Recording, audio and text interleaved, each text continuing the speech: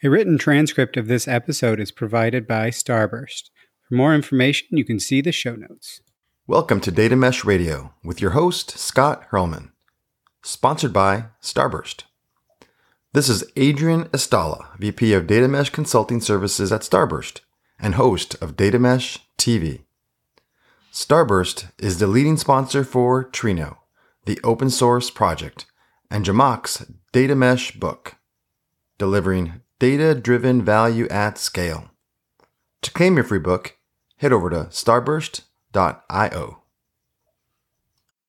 Data Mesh Radio is provided as a free community resource by Data Mesh Understanding. It is produced and hosted by me, Scott Hurlman. I started this podcast as a place for practitioners to get useful information about data mesh, and we're at over 200 episodes. I've now left DataStax, thanks for all their help in founding things, but I've left to start Data Mesh Understanding, which is also helping practitioners to get to the information needed to do data mesh well.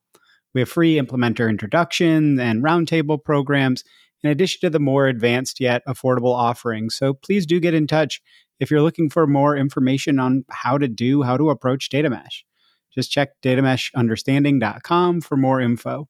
There's also a helpful organization of past Data Mesh Radio episodes there if you want to dig into specific topics rather than digging through 200 different episodes. So with that, let's hit the funky intro music and listen to what you'll hear about in this interview episode.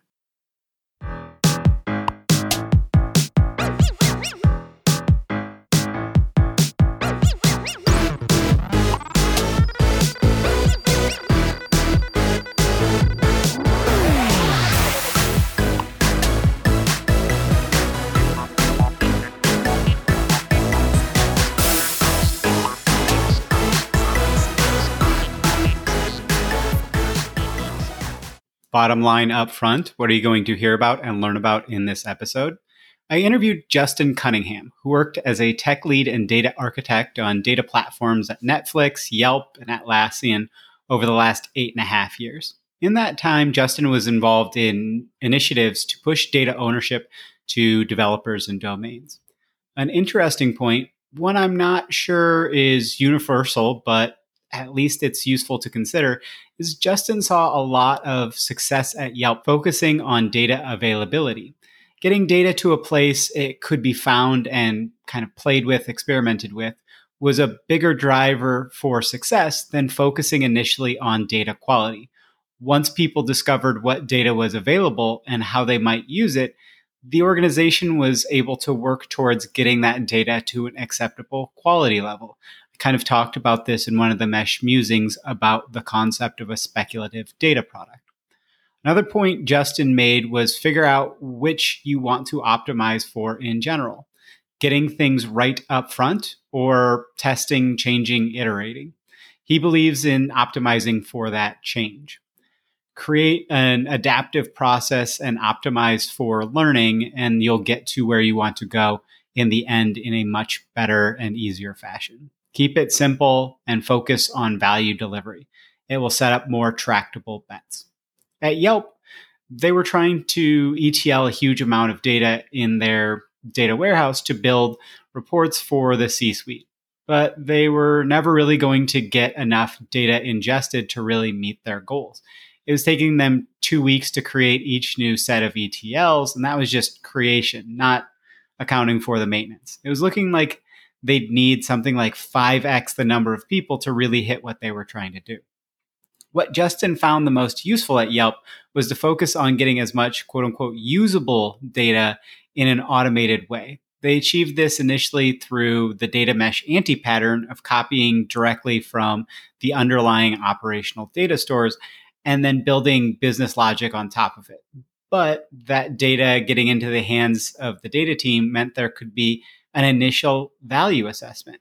Once they proved out there could be value in the data, the conversation with the domains, the developers, the real people who knew the data best, was much easier to get them to care about providing clean and reliable data. Justin mentioned the same thing Wannes Rosiers mentioned in his episode. There are operational and analytical workloads, but there should absolutely not be that separation when it comes to data. There isn't operational and analytical data. Data can be used for whatever purpose is good for it to use for. Data from operational systems is useful for analytics and vice versa. One thing that really helped developers understand how to share their data was thinking of data sets as being similar to public APIs. So when you do go to them and to talk about that, about sharing their data, if you kind of connected to the API concept, that helped a lot in Justin's experience. At Netflix, there were just too many bespoke data sets. It made it very hard to manage quality. What they found that worked was a data certification program for datasets, creating tooling to prove a dataset was complete and accurate. That and upping the amount of focus on dataset reuse significantly helped them to combat that data sprawl. Back to data accessibility and data availability versus quality. For Justin, he believes data analysts and data scientists initially care far more about getting data access, as you can work to improve the data quality later, especially if there is a clear owner. I discussed this again in a mesh musing about the speculative data products, but a key hack for them was being able to mark data as low quality. This was something I talked about of if you say all data that's on the data mesh is of high quality, people automatically will move to start trusting it. So how do you make it so that people can understand that they've got to do their homework? Is this data in a format that's really of use in production or not? On driving buy-in for data producing teams, Justin again talked to proving there was value in data before the producers were bought in. Asking them to serve their data upfront without a clear, specific use case was very tough. The return on investment, or ROI, was very squishy. Why would they want to do this?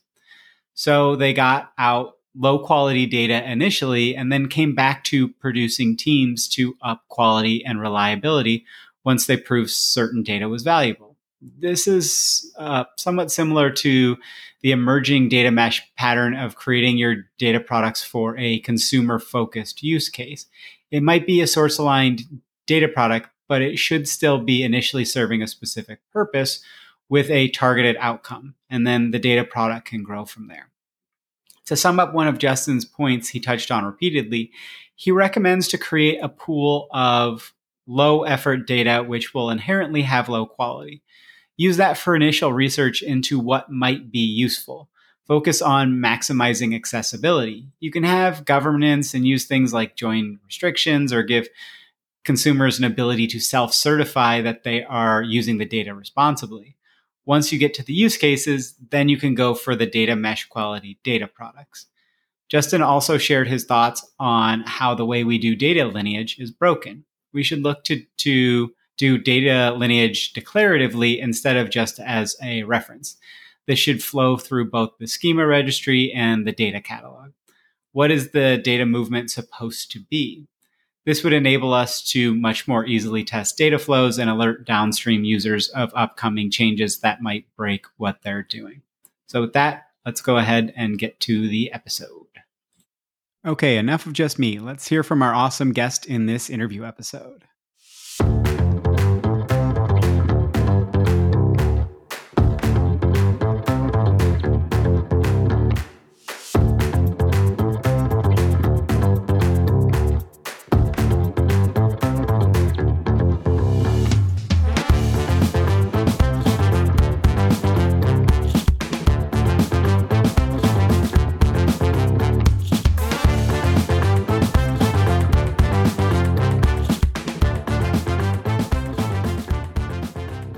So super excited for this episode today. I've got the world famous Justin Cunningham, who has been doing a lot of stuff, very interesting things in the data space for a while. Was at Netflix with their kind of naming collision type of thing called Data Mesh as well, that just has a similar goal but different approach. And we'll get into a little bit of stuff like that. I'm sure we'll kind of poke on that. But what we were really looking at talking about today was organizational challenges relative to data mesh, because a lot of people are running into this of one of the kind of three big questions that I get is, how do we get these pesky developers to just give us their freaking data? We want them to do what we want them to do. So make them do it. How do we make them do it? And it's, that organizational challenge issue is something that a lot of people have talked about, and there's just not as much of really good kind of resources out there about frameworks on how to do that. And then we were also kind of just in the pre talking about lineage and things like that. And I think Justin has a really interesting approach to that. So hopefully we'll get into a little bit around how we might be able to think about lineage as well. I know Zhamak has said maybe we don't even need to put lineage in, and it's like, well, once we get to super duper trustable data products, maybe we don't. Maybe it isn't as needed way down the line. But until then, people aren't going to trust unless they've got the lineage. So, but with that kind of upfront about what we're going to talk about, Justin, if you don't mind, if you could give people a bit of an introduction to yourself and your background, and then we'll kind of jump into the different topics at hand. Sure. I'm Justin Cunningham. I've been working in the data space probably for about 10 to 15 years now, in both my own startups early on and then in some big companies, most notably Yelp and Netflix. And in both of Yelp and Netflix, I ended up working on projects that are pretty similar in concept, or at least in terms of goals, to data mesh. The Netflix data mesh project, as Scott mentioned, which is kind of an unfortunate naming collision. And then before that, a collection of projects at Yelp called the Data Pipeline, which is really kind of like the real-time streaming infrastructure to be able to move data around the business, with the aim of really pushing the ownership of data out to developers and product teams. So I've been working in the space practically for a long time. Yeah, and that ownership on the developer side is whether that's via technology or just organizational structure. I think it's a major challenge. So, why don't we start with kind of what you saw that were you brought in originally at Yelp or Netflix to work on that, or was that something that you kind of came in and then they were like, we need to do this? Like, how did that start to evolve? So that way we can kind of talk about how people might take your learnings and whether it's getting started or down the road as to what challenges came up of all those things. Yeah, great question. And it's pretty different in both places. So I'll start with Yelp since that one was earlier. At Yelp, I was working on a team called Business Analytics and Metrics, so the BAM team. And what the BAM team was basically trying to do was like their first attempt at building out a data engineering team. They were trying to ETL a bunch of data in the business into a centralized data warehouse so that a analysis team could get a better understanding from a data perspective of how the business was operating. And that analysis team was largely building reports and stuff like that for the C-suite so that they could kind of drive and steer the business. And I got to looking at it, and the challenge that I saw was that with the number of engineers that we had, we were never actually going to finish the project. That is, we weren't going to have enough data ETL'd in a usable state so that we would actually be able to succeed in our goals. And we were kind of going about this in like the normal data engineering way. So we were basically taking a collection of all the data in the organization and then trying to prioritize it and getting through a few data sets. It took maybe 2 to 4 weeks to build out a new set of ETLs, and then you had ongoing maintenance from there. So the overall organizational size that we would have needed to actually be able to succeed would have been likely 5 times or more than the number of people that we had. So I started looking for a computational or more infrastructural approach to be able to get the data, which kind of led me into looking at something like data mesh, where we could move ownership out to product teams and focus more on getting the data wholesale, focusing more on ubiquity rather than on quality, at least initially, so that we could get the data first and then focus on improving the data quality later on. I worked on that for about 7 years, so we got to go full circle and really toward the end focus much more on the data quality side of things. At Netflix, when I started the project there, I was actually looking at it and I didn't want to do the same set of work again. So I was actually trying to avoid it initially. And as it turned out, there was already a bunch of work underway. There was a project called Delta, which was pulling data in the studio space and trying to build out like a centralized data warehousing collection, building a bunch of infrastructure. And there were infrastructural challenges associated with that. Because of the way that it was designed. So I effectively took a bunch of the learnings from what we'd built at Yelp and kind of pulled that into the Netflix data mesh product, and then changed the scope of it a bit, expanded it, and really adapted it so that it would work well in the organization. And then obviously, I mean, Netflix has got world-class engineers, so it presented a unique opportunity to build something infrastructural that would end up working really well at large scale, and kind of taking some of the concepts that I developed earlier and refining them to be really a great fit, I think, for the business as a whole. And so I want to go back to one thing you said about the Yelp thing, which I thought was really interesting, was started by caring more about the data availability than the quality initially. And I thought that was really interesting. And could we talk about what you mean by quality there? Because within what I'm finding within data mesh of the people who are kind of succeeding early is that they're not caring about they're caring about the quality as in the trustability and that they understand what this data is, that it's clean data, but it's not that it's the most high value data. It's not that it's the most processed data. It's not this thing where you'd go, this tells us all of the information versus like, hey, let's get in the mode of sharing our data in an appropriate way that people can actually understand what it is and how much they can trust it, and that you can have those kind of differing levels of trust, and that's fine. But like, is that what you were aiming for, or was it even just like we just need data so that if we can get to it, we can clean it when we need to clean it? More the latter, actually, initially, and I'll say that with some caveats. So the thing that we were kind of competing against, which I think is helpful to understand, is really engineering teams basically taking dumps of their databases, or actually in this case, the analysis team sometimes connecting directly to replicas and querying the underlying data. And then because of the data not actually matching, in the sense that there's business logic applied to data, from the services and from the monoliths, that sort of thing. The data doesn't actually, in the database, necessarily match exactly, what you'd want from an analysis perspective. So they were able to get to some of it that way. So what we started to do was actually pull the raw data out of the databases, and then we built some programmatic transformation infrastructure to be able to look at some of the business logic that existed in the monolith.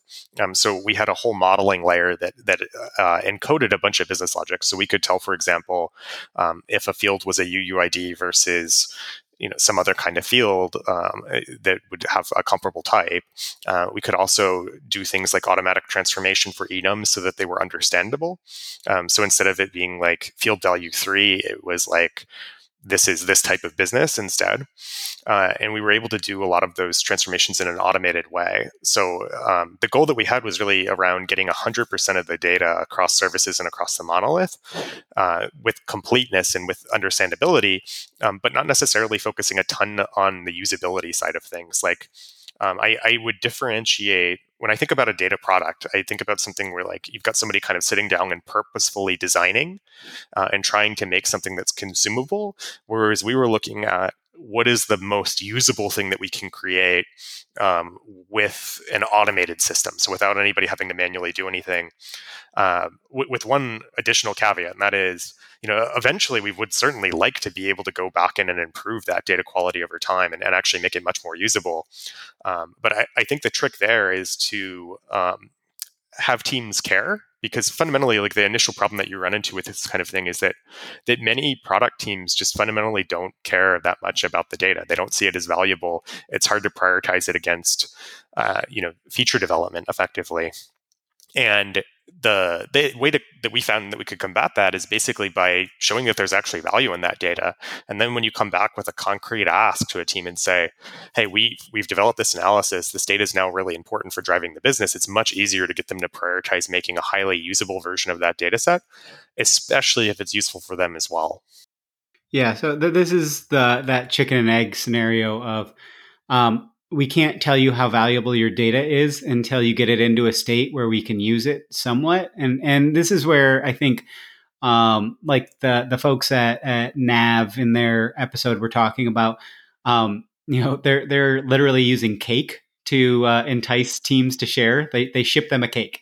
Like when if somebody publishes a data product under the data mesh, they get a literal cake, in which people are keeping being like, but what does cake mean? It's like, no, it's an actual like physical. That makes a lot of sense to me. And I mean, like I've got a great example of like finding data value in unexpected places. Like one of the projects that we'd worked on that ended up being super valuable in the data space was basically one that was extracting information about which kind of camera was used to take a picture at Yelp. This might seem like it'd be really low value data. I think if you were actually designing purposefully a data product, you would probably say this is like a vanity metric piece of information. Like, why would we prioritize this and kind of like maybe even strip it out? But this ended up being a piece of data that was just incredibly valuable. And the reason is, and the insight here is, a data scientist ended up with a hypothesis that if you looked for pictures that had been taken with really high quality cameras like DSLRs, the kind of person that's going to go to a restaurant and take a picture of food with a DSLR camera is probably not a bad photographer generally. And that was kind of the bet. And what they found actually is that if they trained an ML model against photos taken with DSLR cameras and assumed that those were high quality photos, those photos ended up actually being in practice like the highest quality photos on the site. And you could use that as a training set to kind of seed out a filter that would then select for high quality photos. And it like made actually a pretty significant improvement in the metrics across the business as those higher quality images were displayed more prominently. And it became like something that became almost a core metric. So you could say like, if you've got a business and it doesn't have any high quality photos, like what happens if you start adding high quality photos to that business, for example? Like how does that change your rank in search? How does that change your engagement on the page and so on? And that kind of thing is where I kind of push toward like ubiquity initially actually being super important, because once you've got that insight that, hey, we can use this seemingly irrelevant piece of data to drive a bunch of value for the business, getting teams to prioritize then cleaning up that data and making it much higher quality, because initially, it's obviously not great quality. It becomes much easier after you've got that initial proof. And that's the kind of thing in the data space that I think is actually very, very common.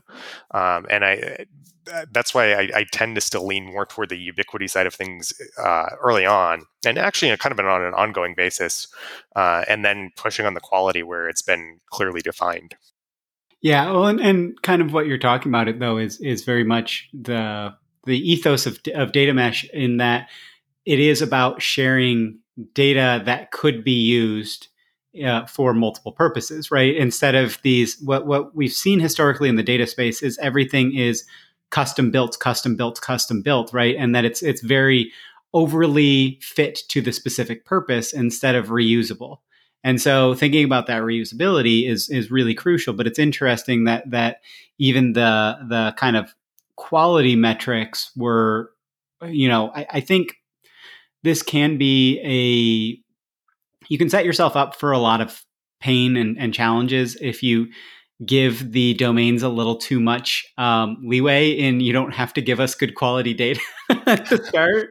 They'll be like, well, we never have to. But yeah, I think that's an interesting insight there. Actually, can we double click in on what you just said for a second? Because I think that's also another really interesting thing that we did at Yelp and also at Netflix for that matter. And that is really trying to blend operational and analytical, because those two have been blending, I think, from a technical perspective for some time. And what I mean by that is like there's analytical uses of operational data and there's operational uses of analytical data. So for example, you could develop some metric or an ML model that gets used in your product. It's basically an operational use of analytical data. And you can go the other way in kind of the same way. And what we ended up finding that worked really well is basically building out a bunch of infrastructure where if a team were to create something like a data set in a streaming system, and everything that we did was streaming for this reason, they could use that data operationally, and then we could make use of it analytically. So any piece of data that was ever used in a streaming setting, we basically took advantage of that data and used it for analytical purposes as well. But it was really valuable for teams because they could create a data set that they intended to use for something like search indexing. And they would create a relatively comprehensive data set. It's used inside of the products. It's audited. Like they care a lot about the data quality there because it's fundamentally powering like a core experience. And if we then are able to take that data and put it in the data warehouse, we've got then a data set that has multiple uses that teams are kind of like naturally taking advantage of. And the other nice thing about that is that we started to kind of think about data sets in that way as like a public API. And we started trying to treat them as closely as we could to the way that we were treating public APIs. And the reason for that is engineering teams, especially product or feature engineering teams, already build and maintain public APIs. So they understand the hygiene around that. Like, I can't make a breaking change here because there's people relying on it. I need to understand who my consumers are. I need to understand, what's going to happen downstream if I change this. I want to have an understanding of like all the systems this is going to. I want to understand what it's powering. I want to have insight into the fields that are being used and so on. So all of a sudden, because we're using that data operationally, it's starting to meet those product engineering teams where they're at, and they're starting to care a lot more about building those high quality data sets. I saw the same thing at Netflix actually in a slightly different context where we had a lot of teams that were building bespoke data sets where they were basically building like a data feed for different teams around the organization that needed to be able to do something, and then started kind of naturally wanting to condense the data feeds because they started to realize that they had 5 or 6 different data feeds basically serving the same data set. And if they were able to reduce into a single data feed that wasn't special built or purpose built for one individual use case, they could maintain a single feed that was really high quality, again, kind of like the public API. And then from an analytics perspective, if we're able to grab those data feeds and automatically warehouse them, we can kind of take advantage of that work that the product team is already doing, and then build out a bunch of tooling to do things like certification of those data sets so that they're more broadly exposed from a discovery perspective, and apply a bunch of data quality tooling around understanding that data is actually complete and accurate, because it benefits the engineering team to do that as well. So it becomes very much an on-road, that melding of analytical versus operational into one, to really change the culture around data so that it's something that product teams want to own instead of something that you're trying to kind of push on them.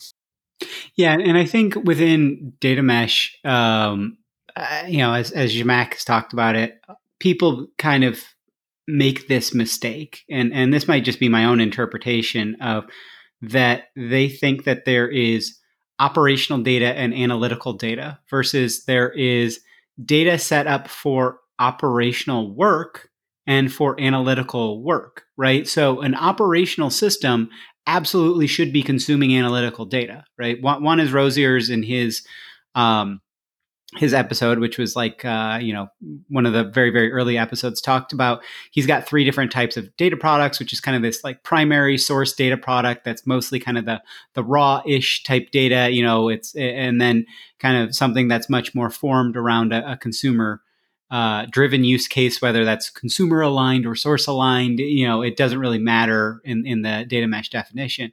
But then he's got data application data products. And data applications are literally there's something that lives on the mesh just in case other people want to consume from them, but they are designed to power an operational use case, right? It's not that it's an operational like workload. It's not it's not a transactional thing. It's not a whatever, but it's like these operational systems need analytical data. And so there was it wasn't a pipeline. It wasn't something that you're having way too much sprawl from, very bespoke. It was like, we're maintaining something in a productized way that these operational systems consume from. and they have SLAs and they understand it and they know what's going to be there. So we have a product for those operational systems to be able to consume from. And so I think that's exactly what you're talking about of like within data mesh, you should be thinking about your data flowing in a full circle, right? Like everything should be feeding into each other when it makes sense, when it's data on the outside, right? Data on the inside, you don't have to share absolutely everything that you've got in your operational system because some of it really isn't useful. And you may want to put out like that camera data, right? That might not have made it into an actual data product initially versus it might have been somebody who puts out a speculative data product of like, hey, we've got some like speculative data sets. They don't meet our quality threshold to be a data product, but like, is this useful to anybody? Does anybody want to play around with this? Is this some, where you have that kind of ability to data spelunk around and like just poke at things and go, hey, is this useful? Is this not? Right? Like those correlation causation type things. And I totally get it that you could be like, well, maybe the high end restaurants have people that go to them with DSLRs. And then you could be like, hey, you could go to a restaurant and go, that's a partner. And you say, hey, we want to test this out. Like, can you get somebody that's just going to come in, pay them $20 to come and take high quality photos of the food? Let's get 50 restaurants in 2 different cities to do that.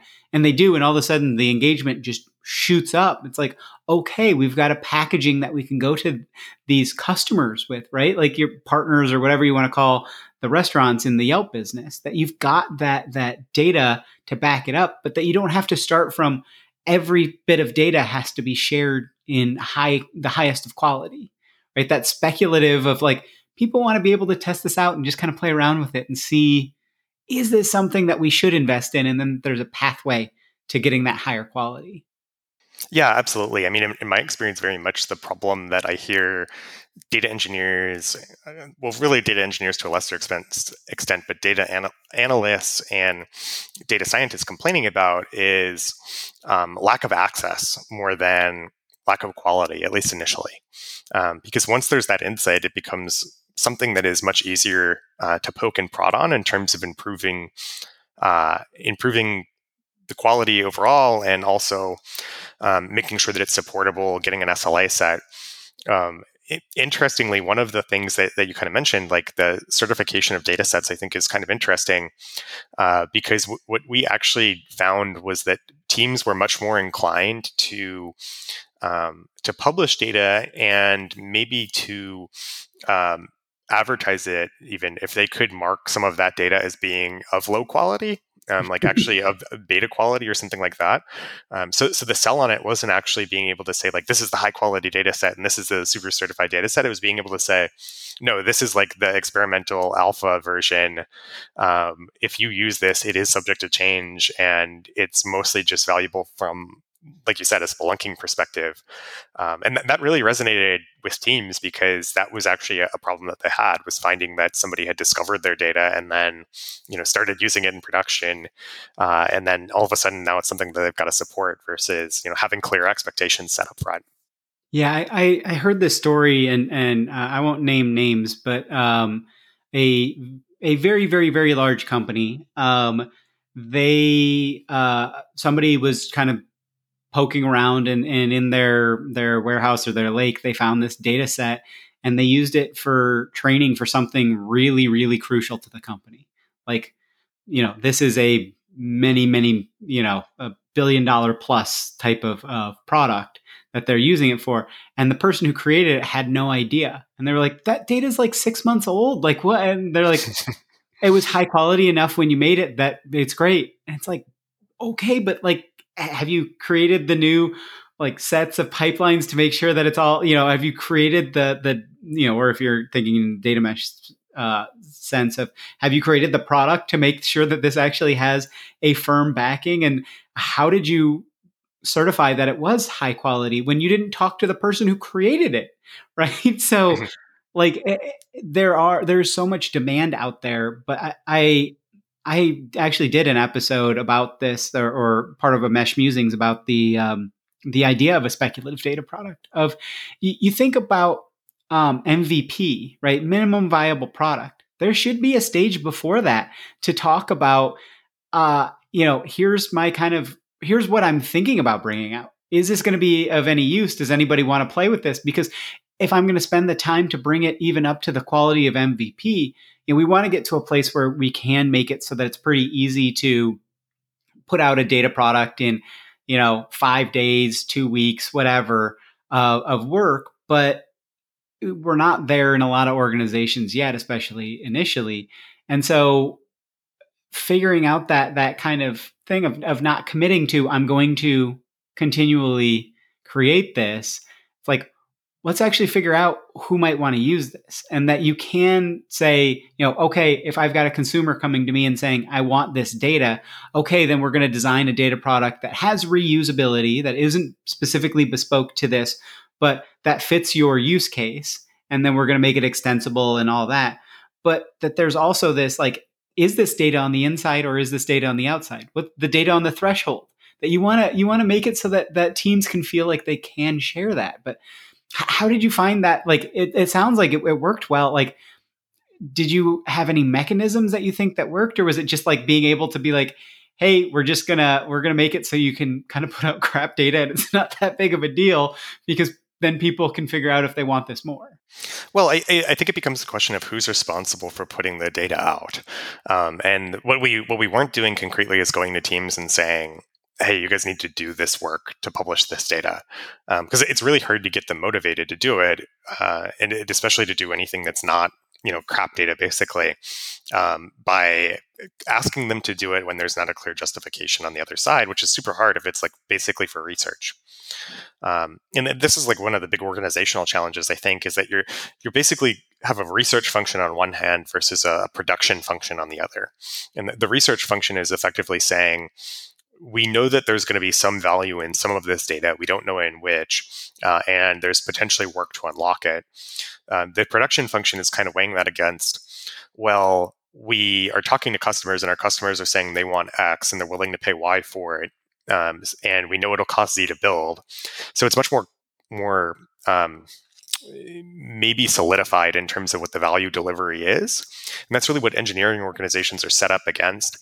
So for that reason, it's always hard to have the same group trying to do both things. And even from a management perspective, if you try to manage researchers alongside, especially when there's only one or two researchers alongside folks that are working on more traditional product development, it's super challenging to make that work, because the research teams tend to really almost deliver value in spurts. Like there's some kind of insight that they have, and then there's a whole bunch of value delivery very quickly, and then maybe not a whole lot for a while longer.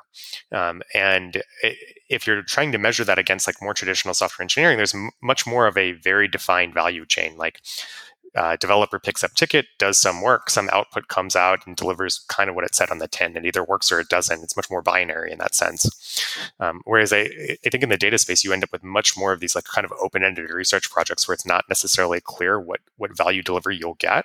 And that makes it very challenging to get started. So what we actually were doing there is pulling the data out in an infrastructural or programmatic way initially. So Ubiquity was basically delivered by getting as much data coverage as we could through systems that we were building, instead of through going out and trying to convince teams to do anything.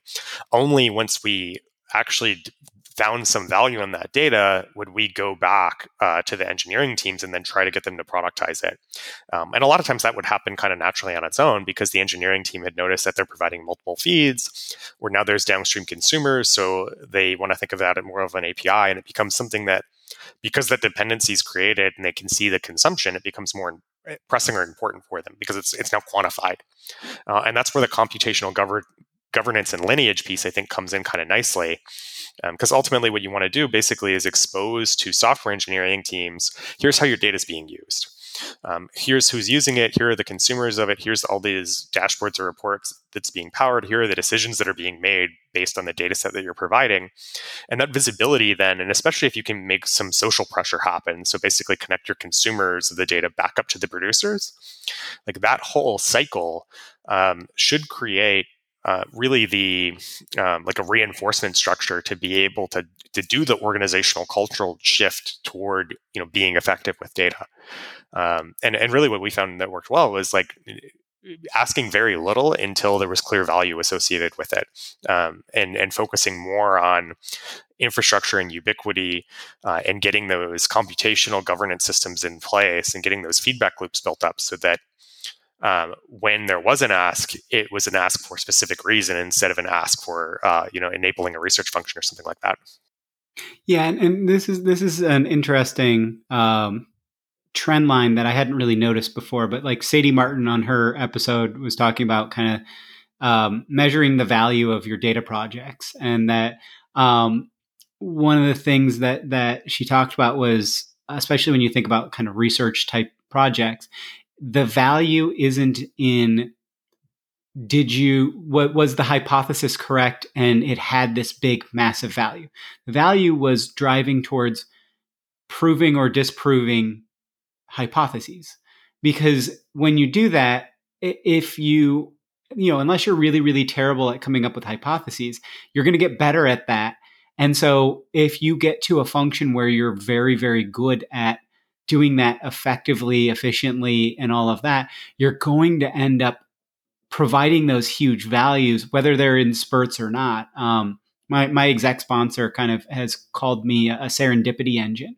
And that's kind of what you need out of research, is that you're going to end up having, it's the same thing with like community management and things like this. There was one week where I created like 5 insanely high value partnership or whatever opportunities. And it was like, but if you tried to put that on me of you must generate these many or this type of opportunity for us, you're not going to get anything out of that. So you do have to free up the research people to do that. But like, I like the way that you're talking about it. Of it's almost like you have a known swamp next to your data mesh, and that it's fine, and that what there is the access by default approach to it, so you don't throw stuff with PII in there, and that you could think of that as like, this is the I'll use a gross analogy. It is the kiddie pool, so you know that there's quite a bit of kids that have peed in there. you know what's going on in there. That it's not the highest of quality for swimming in, but that you know that that's what's going on. And so that's a really interesting potential recommendation of like, that you have something that is known low quality, but that people can get a sense for what is that data on the threshold that the teams might think that they might want to share, and that you create that opportunity for that. Yeah. I mean, I would even push into the security area of that a little bit, because I think there's a way that you can keep things secure while still enabling that broad access when you need it. And that is basically like, if you can apply, obviously you want to have strong permissions around anything like PII data, anything sensitive in nature. But if you can apply through a governance system, gates effectively, where you can have users be able to really quickly establish that they have a business need for the data and get access to that data, that becomes incredibly valuable. Because like I said, I think the main problem that you have in any kind of large scale data organization is access being the number one thing. Because once you can access the data, you can then determine that it's valuable, and getting it cleaned up is not challenging. But if you can't access it, you can't get the initial insight. So the thing that I actually spend a lot of time thinking about is like, how do you get it to be secure, but then also make it really effective for the person that needs access to that data, and make it really fast for them to be able to reach out to the upstream team and get access to it with some kind of justification. And depending on the sensitivity of the data, it might be, in some cases, okay to have the user self-certify and then audit that, instead of having them go through like a request for permissions, have them say like, I'm accessing this data for this reason, and then it goes in an audit queue to be looked at in the next 12 hours. Like that kind of thing, I think, like pushing the responsibility onto the person using the data, where you've got clear guidelines and you're actually looking at it and auditing it after the fact, is a good way of actually kind of balancing these concerns and considerations. And I mean, that'll vary obviously from organization to organization in terms of how sensitive the data is, what the level of protection required is. But I think that's one of those areas where computational governance, I think, is going to make a huge difference in the future. Well, yeah, and I'm thinking back to my conversation with Sarita Bakst, who's at J.P. Morgan Chase, and that's one where I think she would be like, she's not nearly as risk averse as I think a lot of people would think of a governance person at a bank, but even she would be like, yeah, I don't know if I'm going to do that. So like exactly what you're talking about of if you're in a space where it's not that big of a deal, or you do have that, like, here's the access by default. If you need the access to the PII, yeah, you've got to self certify. And we're going to lock down your ability to move that data out of this. You've got your sandbox, but your sandbox gets destroyed relatively quickly, or there isn't an ability to exfiltrate data from that sandbox, right? Like, Yeah, and so you create those things that make it so that you've got pretty good assurances, and you say, hey, I'm trusting you. You screw up, it's on your own head. right, exactly. And I mean, I think there's a lot that you can do also from an automation perspective. Like in particular, like the sandboxing that you're talking about, I think is a good start.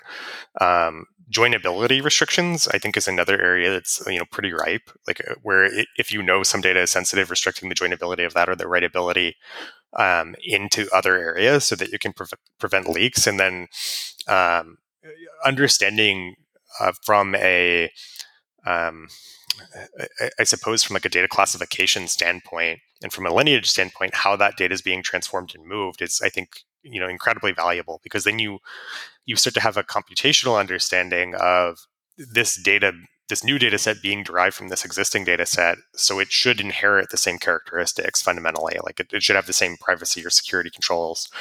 Um, and if that needs to change, you can then go through a process of certification and make that happen. But the tighter you can get that feedback loop, the more that you can do, the more you can empower your developers to have freedom in that space. Because ultimately, I mean, what you want to do is balance the velocity of your data teams versus all of the other considerations around governance, and making that really ergonomic, I think, is kind of critical.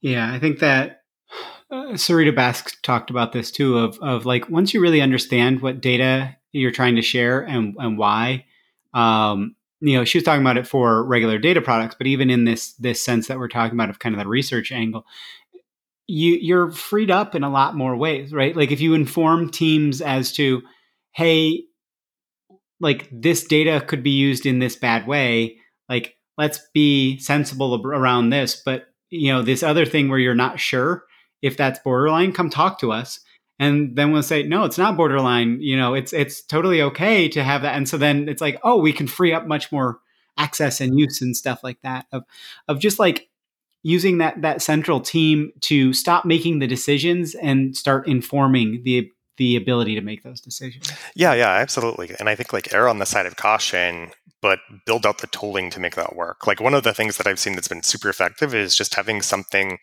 along the lines of if you've ever stumbled on a Google Doc that is locked, it'll have a big button that shows up that says request access. Like, and just having the ability from a data perspective, a user tries to query something that they don't have permissions to query, or they're trying to access it in the data catalog when they don't have permission to access it, have the big request access button do some checking in the background to see whether or not that user should fundamentally have that access, or it's something that requires manual review, and then automate that process. Like have the escalations happen to the right people without them having to get anybody involved. And you should be able to cut the time that it takes in the same way that you can request access to a Google Doc and get that access in minutes a lot of times, to the same kind of cycle time. That's really what I'm talking about. When the people who own the data are the ones making the decision. Mohammed Syed and I talked about the micro versus the macro, of like these micro decisions keep flowing through the data governance team, and they don't have enough information to properly make that micro decision. So it goes into this long backlog, and it takes versus those micro decisions. If the teams that own that data know what the question is, boom, they 85-90% of the time they can get to that like very, very quick, okay, yeah, we're going to give you access. And those other times, yeah, they want to go to the central governance team and be like, hey, let's make sure we're doing this in an appropriate way. But it's it's not that big of a risk if you're approaching it in the right way. Yeah, exactly. So, I did want, we've got a little bit of time left here, but I wanted to talk about what we talked about before, which was the lineage stuff. And so you've got kind of an interesting approach. I'm just going to let you kind of talk about that if you want. I can tee you up with questions, but we were kind of talking about my bugaboo around lineage is why don't we have source system data in there? And we kind of talked about that immutable schemas for your, however you're moving data, whether it's streaming or it's not, like the pipelines, that there should be immutable schema, that there's a referenceability, and that you don't have to have it ping that reference thing every single time, but that you are pushing that with what you're pushing, like you're pushing your when it's getting pushed into a new system, that comes with a schema reference, and somebody can look that up or however. But I think you've got a much tighter definition and approach to it. So if you wouldn't mind sharing a little bit about how you've been thinking about that and the challenges that we see. Yeah, absolutely. So my view on it is that we've kind of started with lineage, and I'm not totally convinced that that's actually the right starting point. I kind of think that if you think about it, lineage and declarative configuration are effectively the same thing. One is just causal. And I think as a general rule, if you start with something that's causal, you'll end up getting better results. And what I mean by that is, like, in the Netflix case, what we were trying to do basically was define centrally, here's what the data movement is supposed to look like. And then we'll configure the infrastructural pieces to make that data move in that way. And we'll configure the transformations, we'll deploy the software and so on, so that you get that. But what that gave us was basically a declarative view of what the lineage should be. And that kind of draws in maybe the confluence of the schema management system, like a schema store, like something like the Confluent Schema Registry for Kafka, for example, with a data governance system or data catalog with your lineage system. And I think if you've configured in that way, what you start to be able to do is treat the data catalog and the data governance and lineage system more as the declarative configuration instead of like an artifact. And I think if you ultimately get into the realm where you have to be able to do something like make a schema change in an upstream system and then have that flow across multiple downstream systems and understand the impact and the breakages associated, the centralization and the making declarative of that configuration becomes super powerful, because you can then look at it analytically effectively and say in advance, if we make this schema change, this will be compatible with these downstream systems or not, and this will be the impact on these data sets or not. And if you have an understanding of what data is being used and how, you can then kind of create communication channels really effectively between downstream consumers that would be impacted and upstream producers, and back those changes in all the way up to the source systems. So I think right now, it's obviously still early days for data governance systems, and I think that's going to be a huge advantage, going forward, if we can start thinking more about this governance problem as a configuration problem more than just an artifact. Yeah, I think that's I hadn't thought about it that way, but we are kind of saying this is what it is, instead of this is the way it should be. Let's test to make sure that it's going to be the way that we want it to be. But Chris Ricamini in his episode talked about at WePay, they implemented a system where the developers could test in their kind of CI/CD pre-commit phase of, hey, we're testing this change, and it would be like, and it would just kind of full on block them and say, no, you can't commit this change because you're breaking this stuff. And like he said, like 80-90% of the time, it was like, oh, we didn't know that would cause a problem, so let's not do that change. Let's not drop that column because there's no real reason to drop that column. But that 10 to 20% of the time, it's like, this thing is really causing issues, or we really need to change this or whatever. And so then that kicked off a negotiation, and that kicked off, you talked about earlier, API concept. We do need to be able to version. We do need to be able to break that downstream consumption when it makes sense. Some of that is we've just got performance concerns, and like this thing is breaking our application. We definitely need to not make sure, the data isn't more valuable in the application functioning. The data from if the application functioning no longer happens, then the data coming from it is not going to be very worthwhile anyway.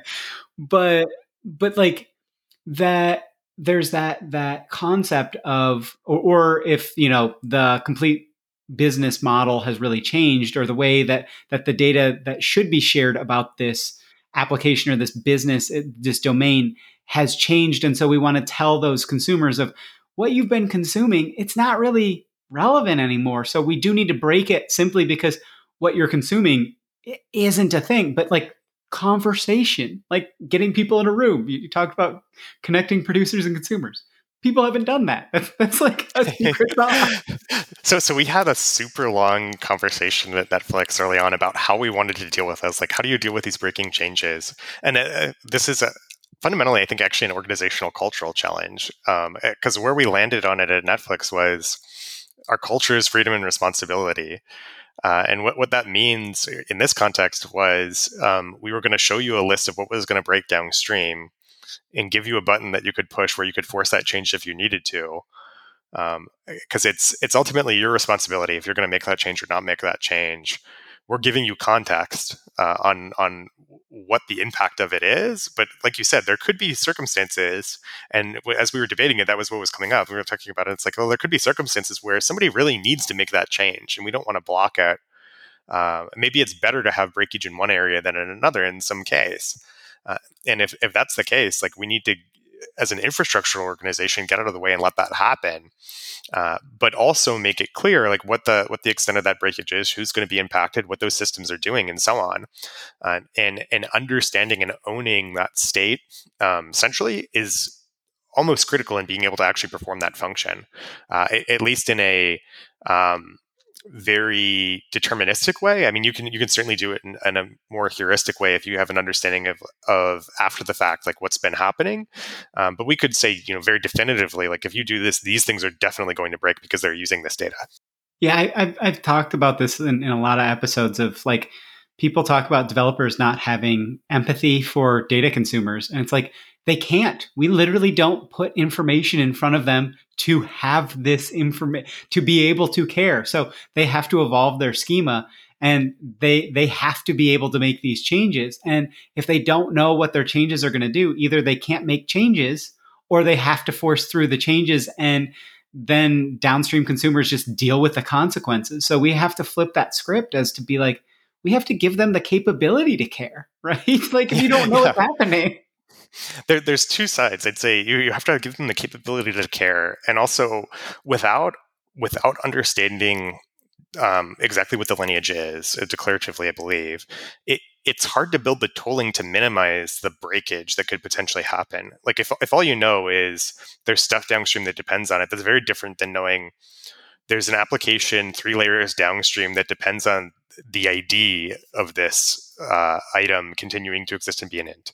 Like, you can change a lot about the data as long as you don't touch that ID that the downstream system's dependent on. So really, like, I think the richer that you can get that metadata to be, and the more consumer level information you have, the more capable you are of managing breakage. And that breakage management, I think, is absolutely critical, or will be critical, in actually pushing this up to producers. In the same way that, like, you've got an API and they want to manage, like, who's consuming these fields, and you do things like field renames and so on in order to kind of wean folks off of deprecated fields. Like, you've got to do effectively the same set of things in the data space. It's just that we don't have the operational maturity or tooling around it in the same way that that engineering teams are used to in the public API realm, and that's where we're missing still. Yeah, and it's weird to me how it feels like it should be much more obvious, and that we just have to deal with the semantic, but it's just not. The more that I talk to people, the more it's just like, it's just not. And I can't fully understand or grok on why it's so different, but it is. It just kind of is, and I think we need to get to that tooling side more, because these are challenges that shouldn't be nearly as difficult as they are. And tools aren't the thing that solves the challenges. They're the ones that we figure out the issues, and we can leverage them to help us prevent or tackle challenges. But I'm not looking for tools to solve everything. But even if you have the right people process, your tooling needs to be able to do this. Yeah, I mean, fundamentally, where we are today is basically at the point where you'd have to have a meeting with like the data team broadly and say, we're going to change this. Like, what do you think it might impact? That's not a good place to be if you want to prevent stuff from breaking or like not drive the engineers crazy if they're trying to make changes. Like it's much more effective if you can say like these two fields are the ones that people are relying on and it's for this report here and like this is the business value of it and like here's the person who owns it and you can press this button and it'll send them a notice saying that you're going to deprecate it in 6 weeks or you're going to remove it at some point in the future and so on. Like that level of automation, that's really where I think computational governance has got to step in. And that becomes then like the critical linchpin for actually making the stuff work in practice. Because that empathy piece, like that's the organizational change component. But that doesn't exist unless you actually get people talking to each other and working together to some kind of common goal. Otherwise, it's just kind of like the us versus them thing that kind of exists today. And that doesn't, without addressing that fundamentally, like it's going to be really hard to implement something like a data mesh at scale.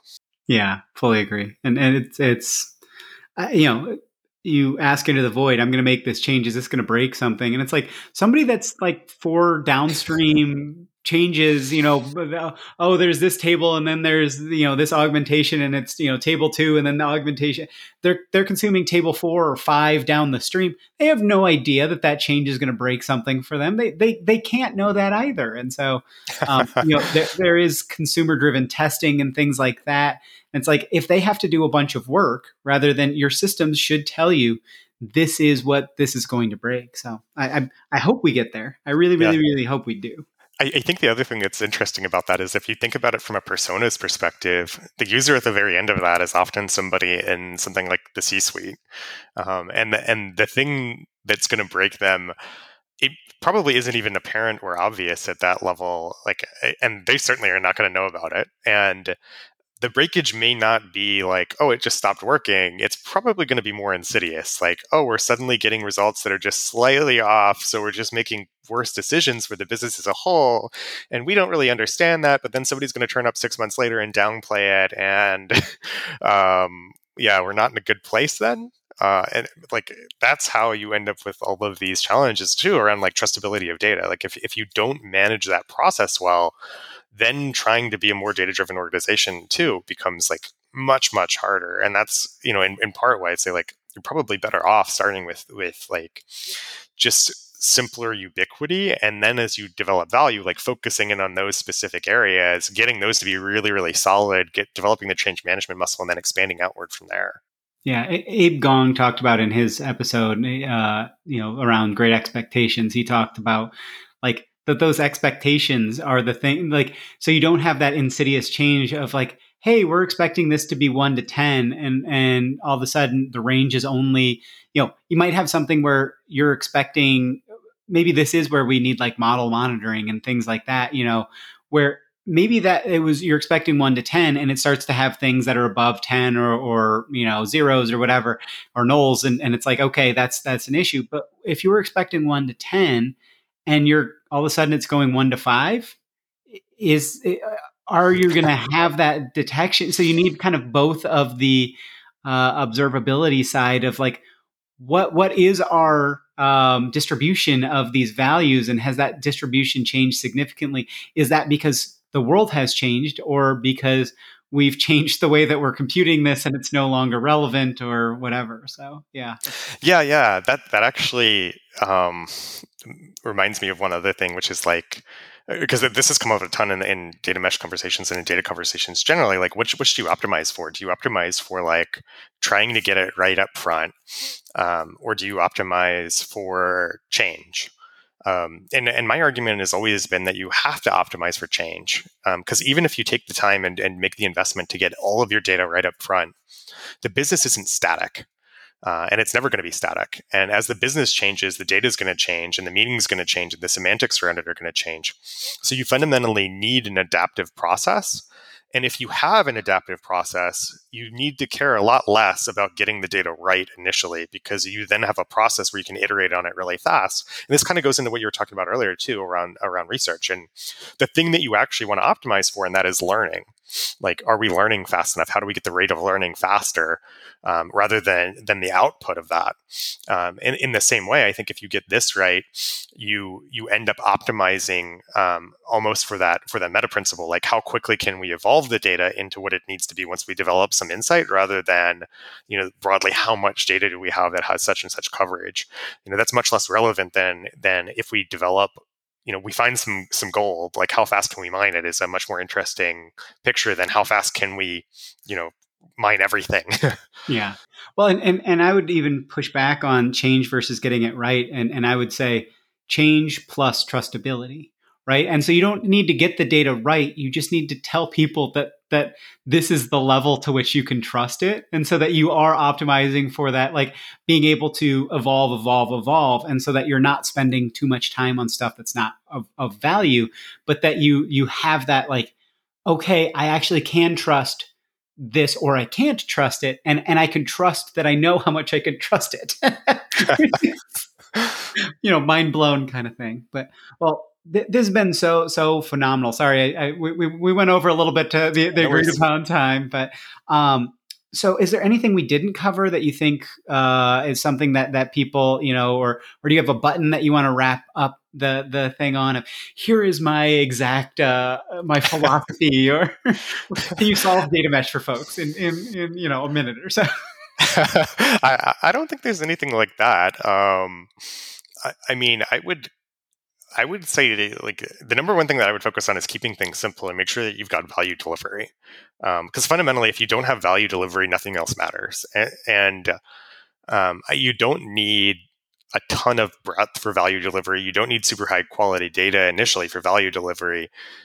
You need broad enough data that you can get a team of analysts in to start developing insight. And once you start developing that insight, the rest kind of follows a bit naturally, because like back to what you were saying just a second ago, like if you find that data that's marked as being of low quality, or you can't really trust, but somebody finds some insight in there, it then is much easier to say, well, let's clean this up. Because the cleanup then is saying, like, we have something that could potentially be this valuable, but we're not sure if we can trust this data. So it becomes a much more tractable bet. And I think viewing it as a series of steps that you can take to improve and make those tractable bets will be more likely to succeed, I suppose, than trying to make large scale organizational transformation without that value delivery super clearly defined. Yeah, and I think this is a common through line for almost all the conversations of the people who are having success with data mesh implementations is kind of that think big, start small, move fast type of concept. But like really what it means is like you can build muscle. You don't have to get it perfect. You don't have to nail it. You're finding places where you can have a high return on investment because you've got a low investment. And so you might have a moderate return, but you don't go for the thing that has the massive potential return, but the investment is 12 months and all that, that you start to figure out how to do this and that you can make this repeatable, and that then you can start to tackle, you start chunk it up, but you start to tackle more and more difficult challenges. But until you figure out how to do this, you're just going to fail if you just try and run headlong into your most difficult challenge. So, yeah, I think this is really helpful in a lot of that, and I think especially somebody who's done it in organizations who haven't been focused on specifically the quote unquote definition of data mesh of like, but how do we actually get to an organization where we can achieve what data mesh is trying to achieve? Data mesh, I don't care if you call it data mesh or whatever. I tell people literally if they're talking to other orgs to call it unicorn farts. So they get data mesh out of their mouth, that they're not trying to go and say, we're going to do data mesh and data mesh solves our problems. It's we're going to put the resources and the capabilities in the hands of the people who know the data best to be able to deliver it in such a way that people can understand it and trust it and use it. And then we're going to give the people who want to consume that data the capability to, understand and trust that data and then access it and use it and actually do that. And we're going to raise the bar of those people. And we're going to make it so that we're not locking ourselves into the enterprise data warehouse model and stuff like that. So it's something that it's funny how much even Jamak and I both talk about how data mesh is trying to achieve something. If you're just doing data mesh for the sake of data mesh, you're gonna fail, right? Like, it's an approach. And we're still figuring out exactly how to do it, right? We're figuring out those good ways and those bad ways, and that's kind of the point of the podcast, is to extract this information of what have people learned, like what have they seen work, what have they seen not work, and move from there. Awesome, makes total sense to me. Yeah.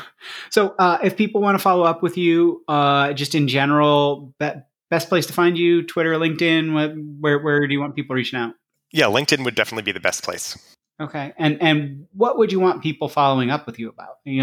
That's a broad question, but like, what do you find the most interesting? Or is there anything in here where you're like, I really want people to follow up with me about, XYZ topic? If folks have interest in the data governance topic, I'd love to talk more about that in particular. And in general, I suppose just challenges in the data space. Like, I'm always interested in challenges that companies are running into in the data space, especially with implementing this stuff, because I've done the implementations a few times, and some of it I know is super hard to build out. So where folks are getting stuck, I think, is an opportunity potentially to rethink how you do infrastructure in that area, and that's an area that I'm personally interested in at this point. Awesome. Okay. Well, this has been so great. I think it's going to be very useful in kind of framing how people can think about these things and kind of what you've seen has worked. So I really want to thank you for the time, and thanks everybody for listening. I'd again like to thank my guest today, Justin Cunningham. As per usual, you can find a link to his LinkedIn page in the show notes. Thank you. Hopefully that interview episode was really useful for you. Please do consider getting in touch with guests from the show, from these episodes. Most have said they'd really love people to reach out to them. And please, as well, if you've got a minute, rate and review the podcast somewhere. It really is honestly super helpful for other people looking into kind of data podcasts to kind of get this in front of them. Data Mesh Radio is again provided as a free community resource by Data Mesh Understanding. It's produced and hosted by me, Scott Hurleman. In April of 2023, I left DataStax, who were wonderful in getting the Data Mesh community stuff started, so give them a shout for streaming and real-time AI needs. But I left to start my own industry analyst kind of information as a service firm. Our offerings are affordable, and you can do them on a one-off or a month-to-month basis. Read kind of throw it on the credit card. Don't worry about like going through purchasing and things like that.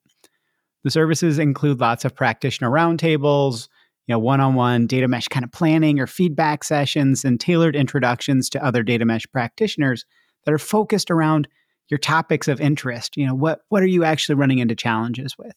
We also have some free programs around introductions and roundtables that people can kind of check out as well. Check the show notes or just go to datameshunderstanding.com for more info or helpful resources. As always, if you have suggestions for guests or topics, please do get in touch as well. And have a wonderful rest of your day. Now let's hear that funky outro music.